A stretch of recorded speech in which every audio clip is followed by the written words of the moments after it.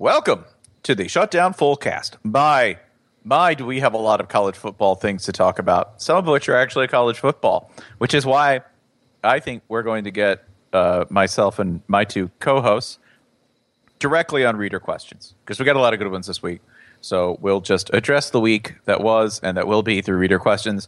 And if we have any time left afterwards, maybe we'll look at a couple of games, including Florida, Missouri, which we're pretty sure Florida's going to lose, because we have to answer this first question, which has to do with Florida winning, which is a rare question. It has been a rare question for 3 years at this point. Ryan Nanny joining us from Brooklyn. What is that question and who is it from? That question comes from Richard Johnson at RAGJUF on Twitter. His question, when is the last time you were as shocked watching a Florida game as you were Saturday night?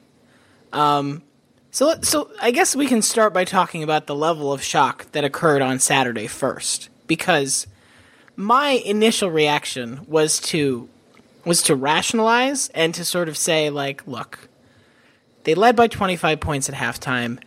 All it took was, if Ole Miss gets a quick touchdown drive to start the second half, and Will Grier throws a bad pick six right after that, game's right back in hand. So I was pretty much from the word go talking myself out of it. And I think that was just to rationalize the reality that I was not prepared for. Yeah, it was very difficult because Florida actually won in manners that I haven't seen them win in a while. One, they were the better team. I don't know how that happened.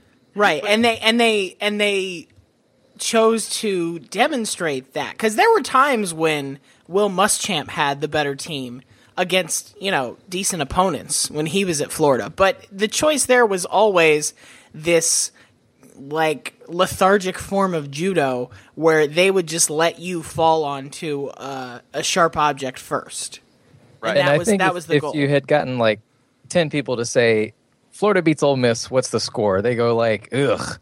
Yeah. 15-14 or something like that. So it wasn't just the win; it was the complete dominance, and Will Grier just doing pretty much whatever he wanted on offense against that defense. I mean, there are a number of really improbable things for anyone who's watched this team post 2010, really, and that goes even for 2012. When Florida won double-digit games, because if you watched any of those games, it's one of the most deceptive double-digit win seasons ever. We were very unhappy that season. Even watching it came within a blocked kick of losing to the University of Louisiana Lafayette. This was Will Muschamp was the idiot at the casino who showed up, asked the dealer what to do, and just won 8 hands in a row. That was it, or 10 hands. But this was not that. This was decisive. This was a competent football team. Will Grier went 24 for 29. 24 for 29. And even, that's actual quarterbacking. And even the 5, most of them were they were incompletions that you were the receiver didn't make the catch there, or maybe you called they were all good incompletions. It was very strange. I think he made 3 bad plays. He lost a fumble, and there were 2 near picks that probably should have been picked off. But even then, if both of them had been intercepted, he had 4 TDs. We haven't had 4 passing touchdowns in a year. Yeah, it was. I still don't know what to make of it, and I hate that. I would really love to walk away from this game and just say, "Oh, Florida is on the way back. They have got it fixed."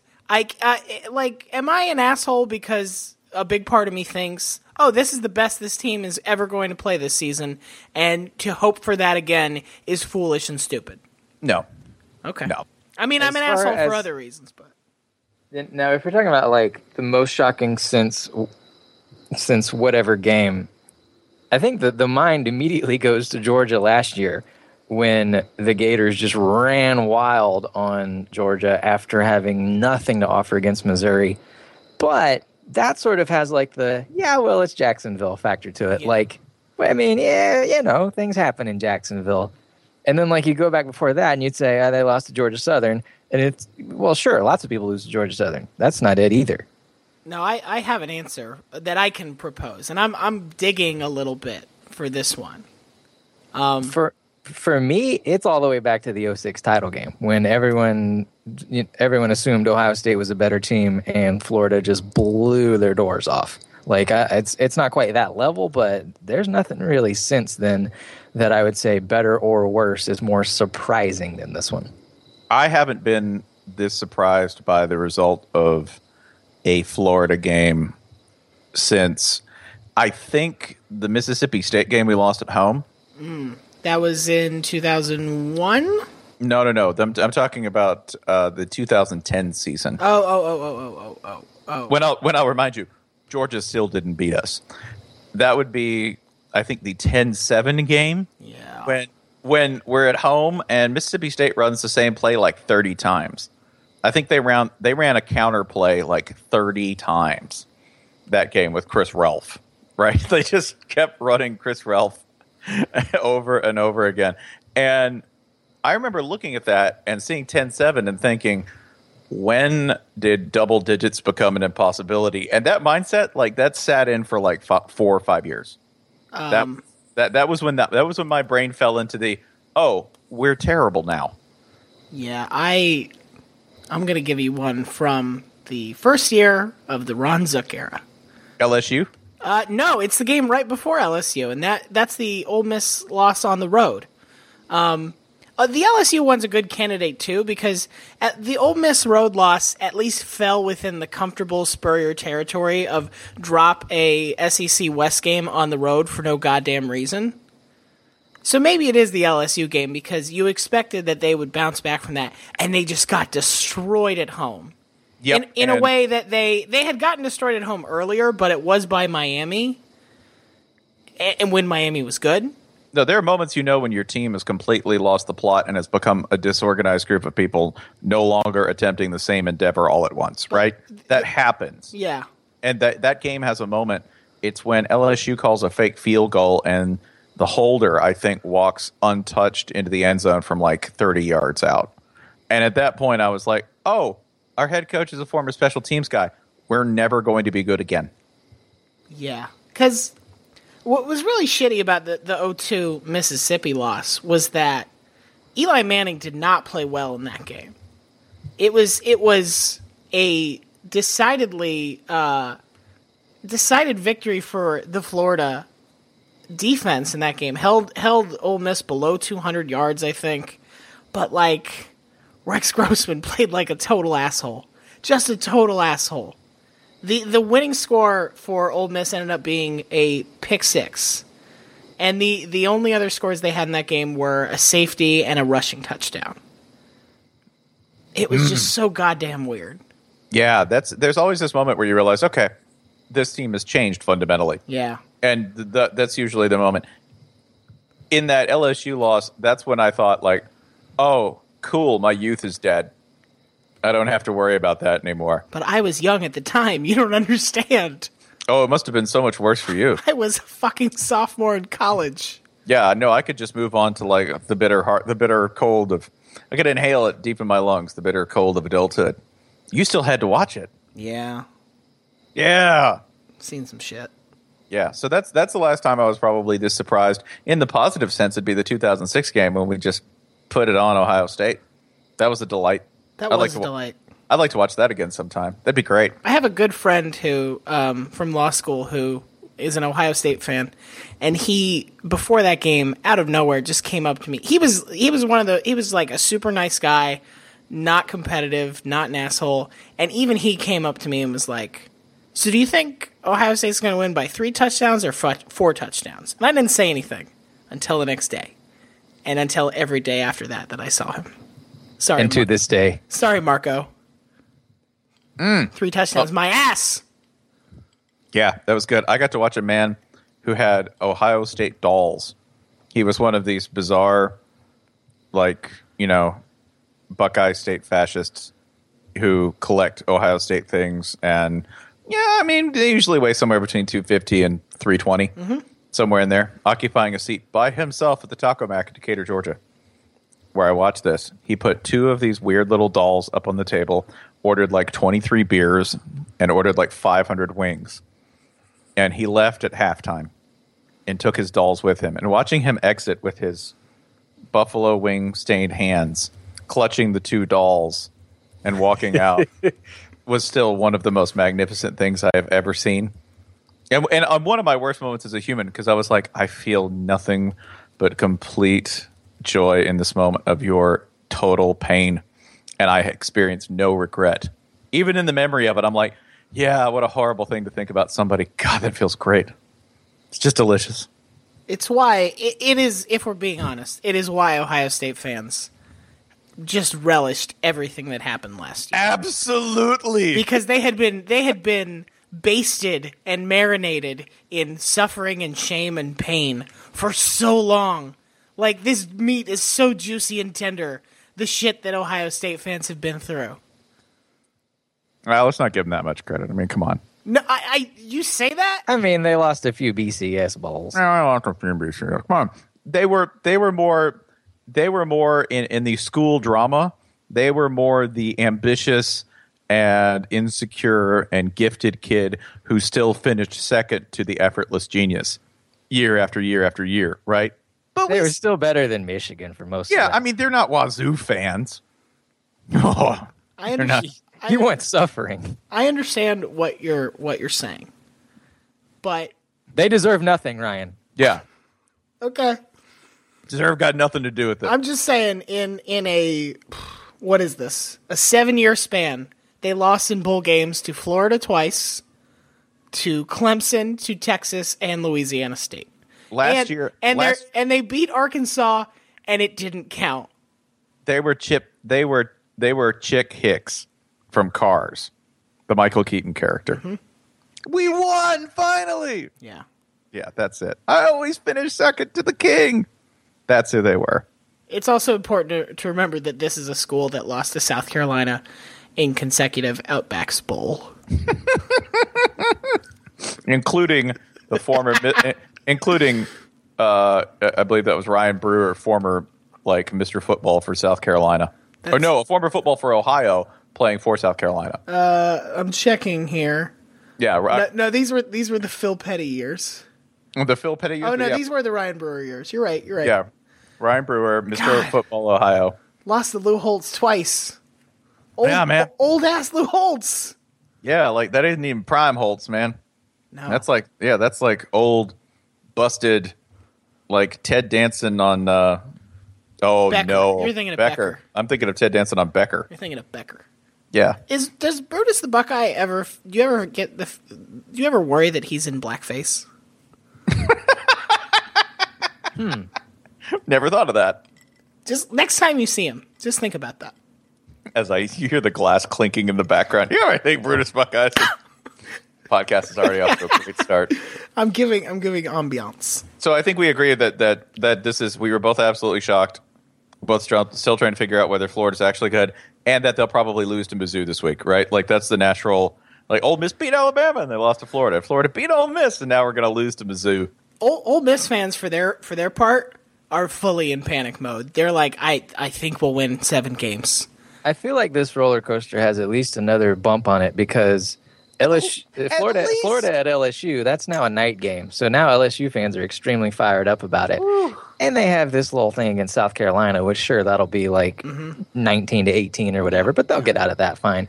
So like, I don't know who gets the bigger like crazy letdown here, Florida or LSU in that game next week. Because this could really go either way. And whoever it is, it's sort of just kicking the can down the road, obviously, because, you know, the big horror week is coming. But somebody's catching it next week.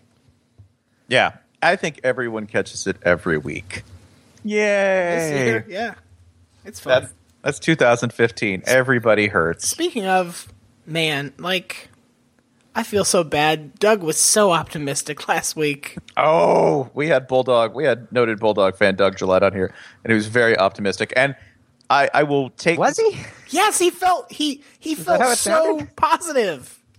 I mean, it sounded like relatively Georgia positive. No, yeah, but for Doug, that was glowingly yeah, positive. for Doug, yeah. Doug is. It was. He used to do manic Doug, depressive Doug. Yeah. So that was like relative. That was like a 6 on the manic scale, I'd say. Yeah. Doug is the surgeon who's like, hey, there's like a 38% chance you survive this. That's pretty dope. Yeah, and this. Who said all along, Don't do this. I'm going to do it. Don't do this. I don't get to do this very often. All right. I'll state that. Disclaimer. Mama told you. I am wrong so rarely. I mean, often. You were wrong about how often you're wrong. God damn. Can't even get my wrongness right. I said Alabama would drop a train on Georgia because they were going to try to be dumb and try to fight a brick with a brick.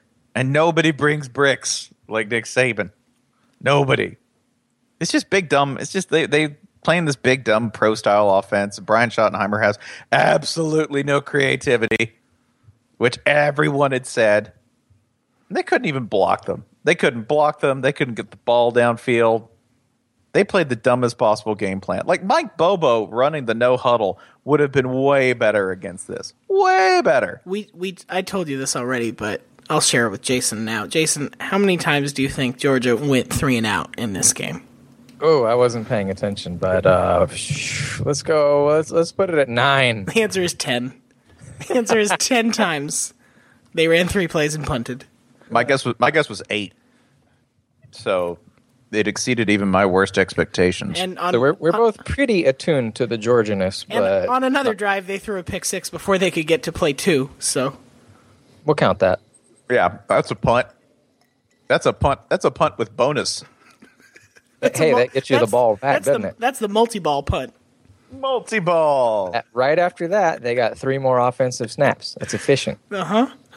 I really can't overstate like how. I mean, this is one of those things where like you don't have that clear like vision often of how things are going to go, but like it wasn't LOL Georgia. It wasn't this team folds every time they have big expectations, which they do, but it was more a matter of like modus operandi for both teams totally not matching up, right? Like Ole Miss is designed to beat Bama. Like that is spread them out, throw it up. Got a bunch of fast wide receivers. Got a quarterback who's going to take some chances. You get a couple of turnovers. Hell, you get like one lucky tip. And Jesus likes you. You're tithed up. You're prayed up. You are so blessed. Obviously, we see Georgia has some things to confess. First of all, and then after that, yeah, they're kind of designed to lose to Alabama. Yeah, they're designed to lose to Alabama. Georgia's designed to beat other teams. This is just not one of them. Georgia's designed to like sort of get past everybody. Like it's not designed to beat better Georgia. Question though, Georgia is going to, because again, all things Georgia fit within a very rigorous narrative. Georgia is going to take this loss out later in the season on another team in such a way that causes at least some people to say, well, maybe Georgia got a fix. Maybe Georgia's something to be reckoned with. Who is that team? Tennessee. Yeah. Tennessee's a good answer, but I'll throw one more at you, and that would be Auburn. Oh. Georgia might save it for Auburn because Tennessee is like scrappy. Tennessee, man, that's like dead. Tennessee's. Yeah, they're going down to 4 straight losses. I don't think anybody's buying Georgia too much. Then again, if you beat Tennessee by more than a score, I don't think anybody's done that. So maybe that's impressive. I think that would be kind of impressive. The other thing that would be kind of impressive. This is the Tennessee Georgia series. As of late, it's had some extremely bitter moments. Yes. Like very nasty, bitter, a lot of recrimination, a lot of retaliation from year to year in terms of how this game goes. I think Tennessee at this point would take just a vicious ass beating. Like, I think they almost crave that because the cruelty. Oh, my. The cruelty of Don't spank me, Georgia. Almost beating Oklahoma, almost beating Florida. Oh, Reverend. Having Arkansas on the ropes and losing all. Like, wouldn't you just rather get beat by 30? Isn't that easier to process? It does sound relaxing for Tennessee, for everyone involved, to just take that L. Like down by 30 in the first quarter, like Texas against TCU, just lay back and say, all right, that's done. Let's get them next week. All these other games, they've been hooked up to that machine from The Princess Bride, and they've just been having the life sucked out of them. But this time, just, get a sword stuck right through your neck. It's quick. The sword's name is Nick Chubb. Yeah, and that's one thing that like Georgia fans can feel pretty good about. Not everybody's going to have the like giant concrete, stanchions of Alabama's defensive line. They're just not. I mean, things get easier. They do. Once you're done playing Alabama. They do, and then you have to play Missouri and Florida, who kind of do have pretty good defensive lines. Yeah, who are basically at the same. Basically have similar defenses. Then you have to chase around, 3 straight option run teams to close the season. That would get like three straight teams with running quarterbacks. Like by the time they get to Georgia Tech, as bad as Tech has been, they're going to be either so sick of that shit that they've beat Georgia Tech by 40. Just stay still. Just stop it. You're a quarterback, goddammit. Just act like backwards. One. If I see you ball fake in one more direction, they're going to be so sick that they either like beat them by 40 or they lose by 10. Like there's no middle ground there. You know what Paul Johnson's going for though? He's going for that slow, that drawn out loss. You just lost by 5. Sorry. Too bad you lost by weird scoring. You lost by a number that doesn't even make mathematical sense. You lost by an imaginary that'll number. Look good on a commemorative rivalry T-shirt. Oh, we beat you by the square root of -3. Let's take another reader question. Ryan, you gave one. I'm gonna offer one now, which is from Prada James at Prada James on Twitter. It's a question about Florida. Because we did ask about Florida. Do your towels ever fully dry after a shower, or do they just stay damp all the time? Woo! Let me introduce you to a couple things about living in Florida. One, your house is just going to grow mold on the outside for no reasons. And no reason. Just none. If you have stucco, it's going to turn green. Your towels, they're never going to be completely dry. Ever. You can get them warm and wet, or you can get them cold and wet. Those are the 2 states of towels in the state of Florida. Cold and wet's pretty good. Cold and wet, yeah, because it's 85 degrees outside. Right. Minimum. If you live further south, it's 90 plus. I think I think we could make a really good documentary about just set up a camera outside any major airport in Florida. You go Orlando, Tampa, Miami, it really doesn't matter. And just put the camera right outside the automatic sliding doors where people go to wait for, a car to pick them up or to hail a taxi or some shit like that, or to go walk and get their rental car. Because the moment when you leave, you've been on a plane, a pressurized, climate-controlled environment. You've entered an airport, one of the most climate-controlled buildings in the state, and you've exited and had a hot, sticky blanket of atmosphere thrown on you, and that moment is horrifying. And I think just watching that for an hour would be like the most beautiful nature documentary we can make about Florida. It's a lot like that. Like, to go to one of our go-to references, it's a lot like the moment in King of the Hill when they go to Phoenix, right? Mm-hmm. And when they go to Phoenix, they Bobby Hill stands out and goes, "Oh my God, it's like standing in the sun." And Peggy Hill says, "This city should not exist. It's a monument to man's arrogance."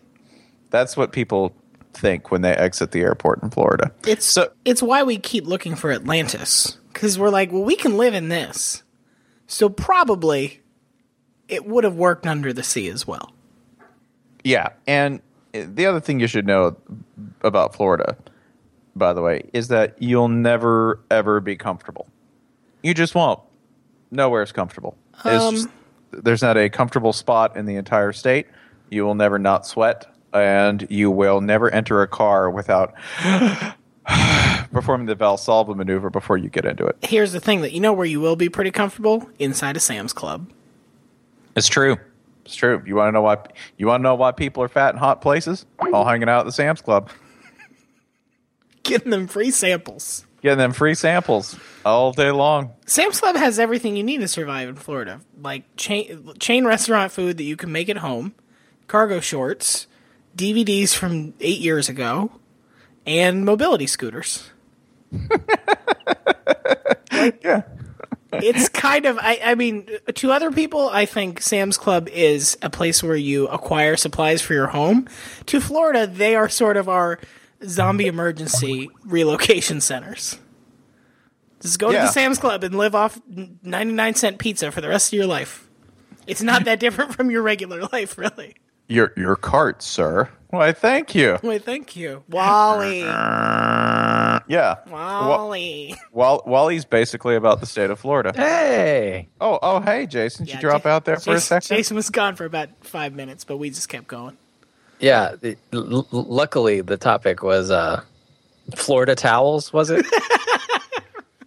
Yeah, it was. Okay, cool. It was. We've moved on to, I don't even know what we're talking about now, actually. I was about to ask Jason if he had a reader question he would like answered. Oh, to be quite honest, y'all have any more? I have. We have so many before we discuss the upcoming week. For instance, I have yet another one, which is again about the state of Florida. Can we have Jason answer this one first? Because I think he is equipped to answer it. Yes. Okay. Yeah. This is from Patrick Fox. Yeah. Which is at Pat_Fox424. And by the way, I broke a policy. I normally don't answer questions from guys who have their girl and their Abby because I just think it's weird. Like, are you afraid someone's going to steal you on the internet? It's like we're having a conversation, but your girl's watching us. Right? Like, oh, talking to someone on the internet. It's not Wait, the name is Pat? No, it's Patrick Fox. Oh, Patrick. Okay. Because I was going to say maybe it's Patricia? No. In his picture, though, there's both of them. It's a nice picture of them, to be fair. They're nice looking people. Maybe it's Patricia and Richard, and they Rickard. And they I mean, he is from Louisiana, so Rickard is a possibility. That's his Rickard? name. Rickard Bro with an X. Rickard Bro the 8th. Rick Bro the 8th. We call him Skunk. I call him Rick Bro. Yeah. But it's either that or he wants to demonstrate that he's landed a woman, which is weird that you'd want to show the internet that you're a registered sex haver. Whatever. Anyone? Yeah. Oh, look. I'm mateable. It happened. We put on formal wear and everything. Okay, I've made enough fun of your picture, dude. Patrick Fox asks a great question. What's the most Florida thing each of you have ever done? Ooh. And Ryan has a good one, and I'm trying to narrow mine down. I've got 2 or 3 on deck, so let's let Jason take it away. Okay. Have I told y'all about the moped? No. You told me about the moped. I'm already excited about this. It's okay. good. So I haven't broke it down on air though. Not that I recall. Okay, well, whatever. It's not like anybody listens to this. So one of my rich friend. He was the one who always had all the stuff, like had all the video games, always had just more toys than all the rest of us who were from not exactly poor, but from not quite the same side of the tracks. He had in his basement there, in addition to like a boat, cars, and all kinds of stuff, there was this moped that we were all always dying to try out, but he would never let us. It was kind of no, it wouldn't be safe, but we sort of always assumed this. He's like lording it over us that he's got a moped. This is in high school, by the way. Wasn't yesterday. Yeah, I was like, hey, this was 3 weeks ago. This was after church. So me and my wife were, but so one night we decided, all right, what we're going to do is we're going to wait till this dude goes to sleep. Then we're going to take the keys. We're going to take out the moped. I don't care if it's 6 a.m. We're staying up and we're doing it. And he knows this is happening, so he's forcing himself to stay awake too. Eventually, around like 5 or 6, he finally goes down. He's also the biggest one of us, so now he's got the key in his pocket. So we have to take the key out of his pocket, in which that results in, he starts throwing hands. There's some wrestling. Somebody gets in a headlock, whatever. Eventually, we get the keys out. And he decides, fuck it, whatever, I'm going to sleep. So we take out the moped. By this point, it's about 6 a.m. The sun is already coming up, and it's time to start riding on the machinery around the neighborhood near a golf course where, cops actually show up and stuff. And I think I got on it like 4th or 5th. So like 7 a.m. I haven't slept in 24 hours. I was coming around a curve. Here comes a Ford Mustang. This is late 90s, so every car is a Ford Mustang. And went flying off it, shattered my right forearm in like 4 places. My arm looked like a, what's it? They're not a parentheses. It's not a bracket. What are those? Oh, like the curly parentheses. Yeah, a little curly parentheses. Yeah, right. That was my arm. Like, it was to the point where I'm trying to, like, bend it back into shape. Yeah. And I was in so much shock where it didn't hurt. I was, like, trying to, like, crunch my arm back into something straight. But I still had to drive the moped back, and it's like, that involves, like, twisting the handle. And I'm like, wow, this is uncomfortable. Like, my arm not connected and having to be used. And I'm bleeding from, like, my knees, my ankles, my head. I wasn't wearing shoes or a helmet or a shirt. Finally got back, and here's a good detail. Our youth pastor was among us. He looked at my arm and said, "Dude, that's pretty messed up," referring to my arm, which is in like a lightning bolt shape. And then he's like, "You want me to run you to the hospital?" And I was like, "Nah, I gotta take a nap. I'm just gonna call my dad as soon as I wake up." He's like, "All right, dude," and he goes to sleep immediately. Like, what fucking morons? Like, I'm bleeding from, like, my entire body is an open wound and my arm is about to fall off, and we all just decide, let's take a nap. And then, like, 10 a.m., everyone wakes up and, like, yeah, that's still pretty messed up. So, altogether, that's about as Florida as it gets, as far as I know. Damn, that's Florida. I mean, I was going to ask, in the middle of the story, the first thing I thought of was, did you go to the hospital? And I assumed that you did, and that was going to dock you Florida points. About a solid 10 hours later, went to the urgent care. Yeah, that's... and then after my parents finally found out about all this, wow. I had to have surgery, and I had to have a big-ass external metal thing in my arm, like bending it back into shape over the course of a month, when like I still have scars, and I had screws in it for like a year, all from riding a fucking moped. But like... it wasn't just riding it. It was like not telling any actual authorities outside of like a maybe stoned youth pastor for almost an entire day. That's fucking morons. That's really good. I'm not going to lie. That might be better than the Florida story I was going to tell. No, yours is pretty good. Okay. I like it. There's plenty of Florida within all of us. That's true. I think I've already told my most Florida story on this podcast, which basically involves driving to a sinkhole in the middle of Alachua County, jumping like an unregistered, in no way regulated sinkhole, jumping off of a high dive the wrong way and landing straight on my face from about 20 feet. But the second story that I will tell, because it's new, involves, in high school, I was on the tennis team because I'm very athletic.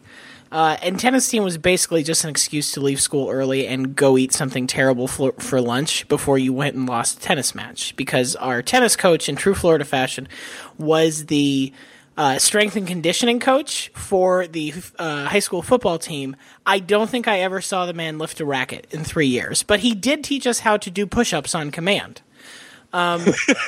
So we left school one day to go to a tennis match, and we went to Checkers, and we were Which again, that's how you didn't have to say I was in high school. You could have said I thought Checkers was food, so we ate it. I mean, we put Checkers into our faces. I mean, therefore, you know how old we were. I can't think of a worse thing to eat before exerting yourself athletically than Checkers.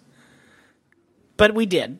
So we go to Checkers. We go through the drive-thru. We pull into the small parking lot in front of every Checkers, where we are eating our meals like animals in the car.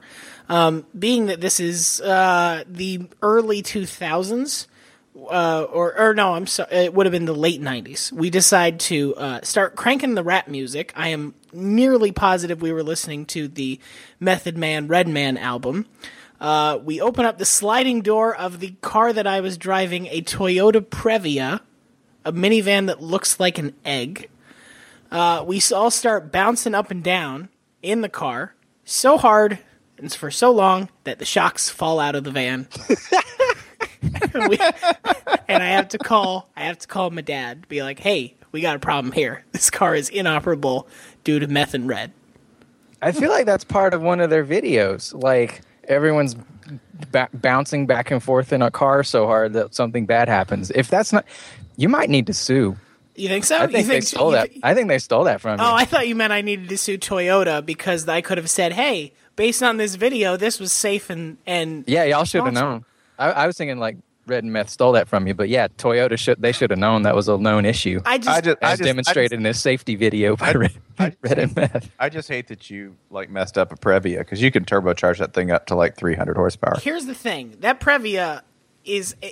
By the time I went to college, we had given it away to some charity because we had run the thing into the ground, and we still saw it in Gainesville being used. It was a fucking tank of a car. They're unkillable. There's probably somebody getting a bad hand job in that Previa right now. I would only hope so. Okay, here's my story.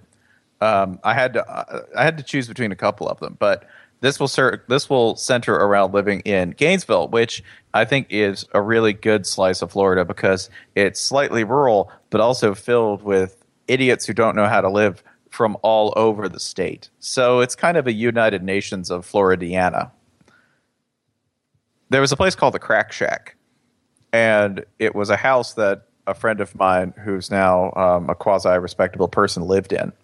And he lived there with a guy who had a girlfriend who was a diabetic who also decided to drink heavily. I don't know if you know what happens when diabetics drink heavily. It ain't good. But she balled right through it because she was a soldier. And we went there, and the neighbors in this place, there were two houses, both of them these like horrible X-Files crime scene concrete bunker style houses in the middle of the woods, but just off 13th Street in Gainesville and next to the Havertys. The Havertys is an important detail. Now we're cooking. Yeah, quite literally, because we were cooking on a shopping cart that had been laid over a fire. Yeah. Are you ready?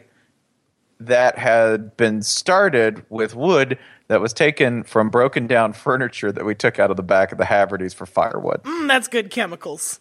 Yeah, that's the good stuff. They're like, you want a hamburger off this? And you're like, no, I'm not going to eat that. And then an hour and a half later, after you've consumed 400 beers, you're like, I'll take that. It's the wood glue that makes it tasty. So we're talking about actual like cookout grilling. On the shopping cart. You've never seen the redneck shop, where you have the shopping cart that still says cash and carry on it, and you lay it over the fire? Yeah. And you do it as a joke, but then somebody puts the hamburger on it. You're like, you're pot committed at that point. Right. So the neighbors came over. The neighbors worked at a nearby bar. I don't want to name it. It's called Munnigan's. And Munnigan's basically stayed open and is probably still open because they sell Coke. That's how this place stayed open for years. I'm sure they're clean now and nothing's changed. But the neighbors came over, and the neighbors used to do this. They used to like hit deer, right? They would see deer and accelerate. And they would accelerate and hit it and go, oh, it's roadkill. I guess we can take it. And they would bring it home and bury it in their backyard. Bury it? Yeah, and then and start the fire over it, put it in the ground, cook it that way, and then bring it up, and they would eat it with pocket knives. I'm making none of this up. They were really cool people. One of them, who had been in jail frequently, wrote poetry that he never wrote down. He just liked to sort of, speak on things with a pocket knife full of venison in one hand and usually a Bud Ice in the other. So we're having this night, and for some reason, Trivial Pursuit comes out. As does there's drugs. There's a lot of things going on here. And it's hot, and there's really no air conditioning. And I think we just watched a fight where somebody had gotten to like a seriously racist fight. Because I don't know, if you put on boxing and the two people are of a different race, inevitably these like wastoid friends of friends show up and they start, basically being completely racist out in the open. Yeah, that's okay in boxing. It's okay. I didn't know that. This is when I learned that was that night. So anyway, afterwards, to soothe everyone's nerves, we played Trivial Pursuit. Now the diabetic girlfriend, who's also an alcoholic, is laying on the couch, and she is completely passed out. Like, I think she's dead. Like, put a mirror under her nose every now and then. Maybe she's dead. Did I mention she was like a local TV news anchor? There was that too. So you'd see her like on the news the next day, like, "Hi everybody, I'm Name here, and welcome to channel whatever," which was really fun because the night before you saw her completely passed out. And anyway, this is the actual crux of the story and the point that I'm getting to. We were playing, and everyone's giving the wrong answers because everyone's very drunk, right? Like, okay, who was the president assassinated in 1901, ceding the presidency to Teddy Roosevelt, and somebody's like, Bob Barker, yes, that's right, take a wedge. And at this point, I answer a question, and I think I answered it close to correctly, and out of a dead coma, this woman just bolts up and goes, "You all think I'm fucking stupid. Well, I'm not, and I'm going to show you." And she bolts out of the door, like from a dead sleep, like bolts out, grabs someone's keys, gets in a car, and piles into 2 trees before zipping out onto 13th Street and to God knows where. You guys think I'm stupid. It's 2 a.m, and she just guns it and bolts out, swerving down the street. Like, it reminded me of Brad Wesley in Roadhouse, right? Like that kind of swerving, like all over the road. Just doing that down 13th Street. I own this town. So if I could give you the ultimate Florida experience, it's being sweaty, probably incapacitated by several different kinds of narcotics and alcohols, and seeing somebody endangering other people's lives without being able to do a damn thing about it. And just the incredible rallying in the face of adversity. Sure. Just, life finds a way, man. Florida, the most Florida thing you Florida can do. life. See, that's the thing. This is the common thread between Spencer's story and Jason's story. Florida is not sleeping when you should and sleeping when you shouldn't. That's part of it, yeah. And then you in the teen romance stuff, the vampires, they're when they stay up all night, they get real smart and magical. For humans, especially those with a little bit of Florida in them, the opposite is true. The opposite is the case. The most Florida story is one that neither of us can ever have. None of us can have this story, and it's because it's one of the founders of Hooters who died when he was on a cigarette boat going like 70 miles an hour on the water, hit a rogue wave, and they never found his body. Never found him. That's true. Can I give you a Munnigan's update before we go on? Oh, sure. Because I spent some time. I found the Yelp page for Munnigan's. 3.5 stars. I'm going to read a portion of my favorite review on the page. This is a gentleman named Adam who's saying that despite the reputation and the scuzzy SOBs that are always there, I've had no problems, even though he feels like he sticks out. But he says, quote, "Not as much as one poor soul I recently saw there. Guy in his 30s drinking all by his lonesome. Not that there's anything wrong with that. I like to get out of the house and enjoy some me time with a few beers and relax, enjoying the peace and quiet. What makes this sad is that it was June, and this man was dressed like Captain Kirk."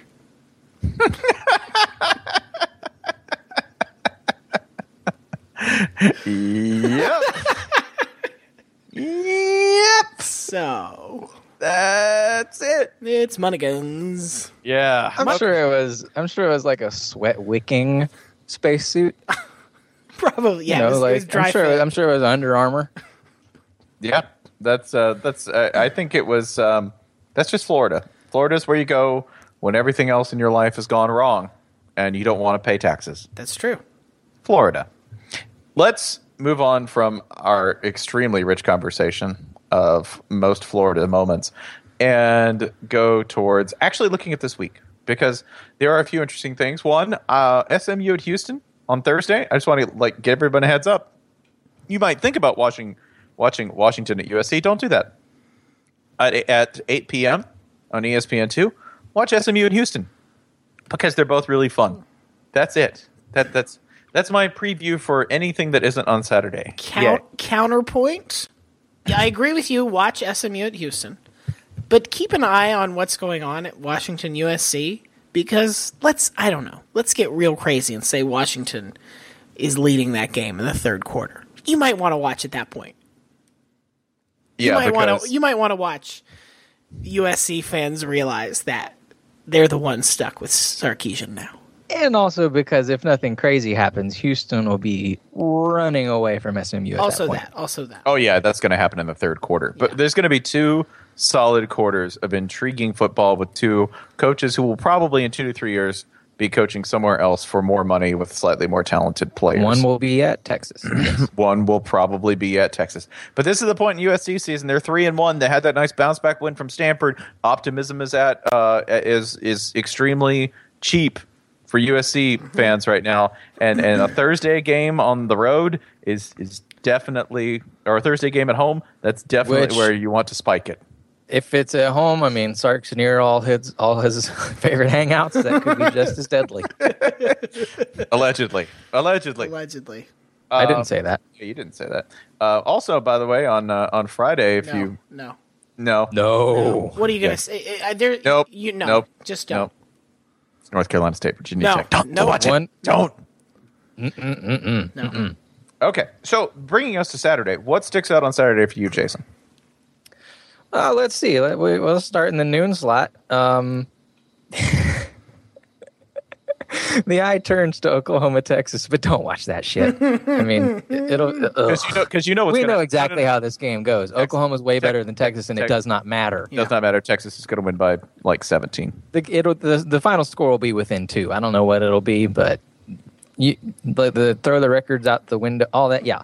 It doesn't matter that Oklahoma is way, way better than Texas. I think at this they make them get up so early. The results just get lopsided and unpredictable, right?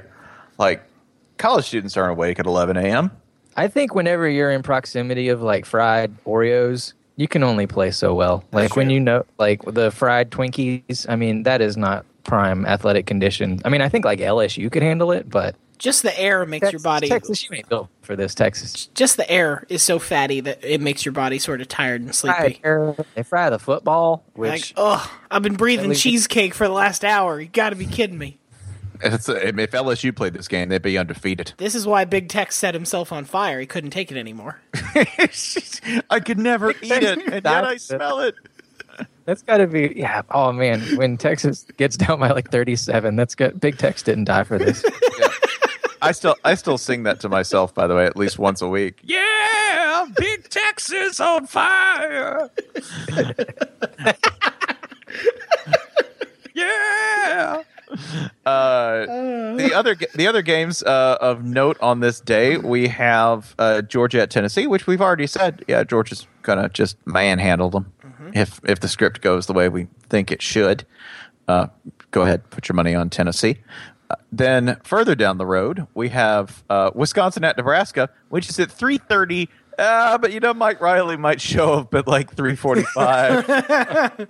Hey guys, what? Oh shit! I think it's more that he's got to leave at about 5:10. 5:10. Because all three of their losses this year have come down to basically the last play or so. Yeah. So don't watch. Yeah. So just set an alert. Get a friend to nudge you when that game enters the fourth quarter plus 14 minutes. And you'll see the important part. Arkansas at Alabama. I think this has noble effort written all over it for Arkansas again, right? I think Arkansas can start to rebuild its credibility. Basically, start to work its way toward back exactly what it was last year, where it was like, by the end of the year, this is one of the best teams in the country. That starts Saturday when they lose by 5, something like that. Even 12 is probably fine.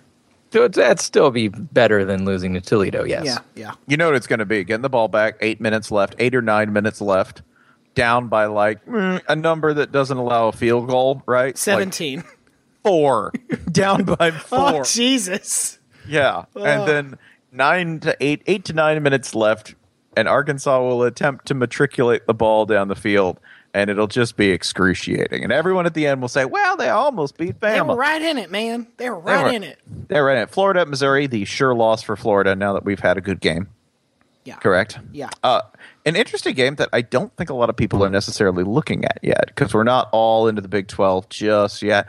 But Oklahoma State, that is undefeated Oklahoma State, at West Virginia, coming off of a 44-22 loss. I'll take the ears. I don't know what the spread is, but I'll take the ears and the points. Damn!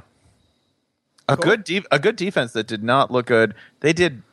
Their offense did put them in some bad situations. I don't think that game was quite as big as it looked. The Oklahoma game, and also Oklahoma State is unbeaten because of two straight a T-Boone. I'm making money signs and making it rain hands gestures over here. Two straight weird Big 12 refs things in Oklahoma State's favor that ended up contributing to the victories. Hey, listen, we can say that now because one of them wasn't Texas, so we can bemoan Kansas State's plight. Poor Kansas State. We feel bad for Kansas State. If you get 8 breakfast sandwiches at the QT, you get a free first down. And that's why Randy Edsall has never had a first down. Yeah, but in the quietly undefeated teams, Oklahoma State lurking there, and nobody really sort of paying attention to them. I think there's quietly undefeated, and then there's undefeated. Can we see some ID? Yeah. This is an ID check game. Oklahoma State, thank you. Oklahoma State did a business. They did. Look at them. They turned in a project on time. I think they're a little better than that, but yeah, I would go ahead and take West Virginia in this game. A game that I think has the promise for the highest comedy for the uninvested viewer. That would be Miami at Florida State, aka talented people playing untalented football. Al Golden's the last one stand. game Miami gets up for all year. Not after it. Man, it's nice that Miami started the collapse ahead of the Florida State game this year, so nobody can accuse them of losing the Florida State game and then quitting. So that's a plus. Maybe they figured maximum effort until the end of the FSU game. That's not enough. We need to go ahead and save some from before and combine that into the FSU effort. Mm-hmm. Yeah, see, I think this at best is Miami grabbing the foot of Florida State so that they both get sucked into the wreck of the ship as it sinks. That would be the best hope for Miami, is to not necessarily win this game, but to ruin their seasons together. No one will have anything. I looking at this game, you can say sure, Miami will play hard and all that, but I kind of think FSU's being underrated at this point. I think they're 8, 9, 10 at the polls, which is mostly just because that's where they started and they haven't moved. But when you look at the actual numbers, to me, they look a lot better than I think what a lot of people are assuming. A lot of people are hearing Everett Golson's trash and whatever. No, he's fine. And the offense it's looked up something the other day. It's 25th in yards per play, which isn't terrible, but I think it's a lot better than the narrative, so to speak. Especially considering you had a game in there against Boston College, and that'll wreck your numbers every time. And Wake Forest. You stepped in the Wake Forest vortex. Yeah. Sure, this all sounds bad after they just Wake Forest by a touchdown. I was going to say 24-16 over Wake Forest. Unconquered.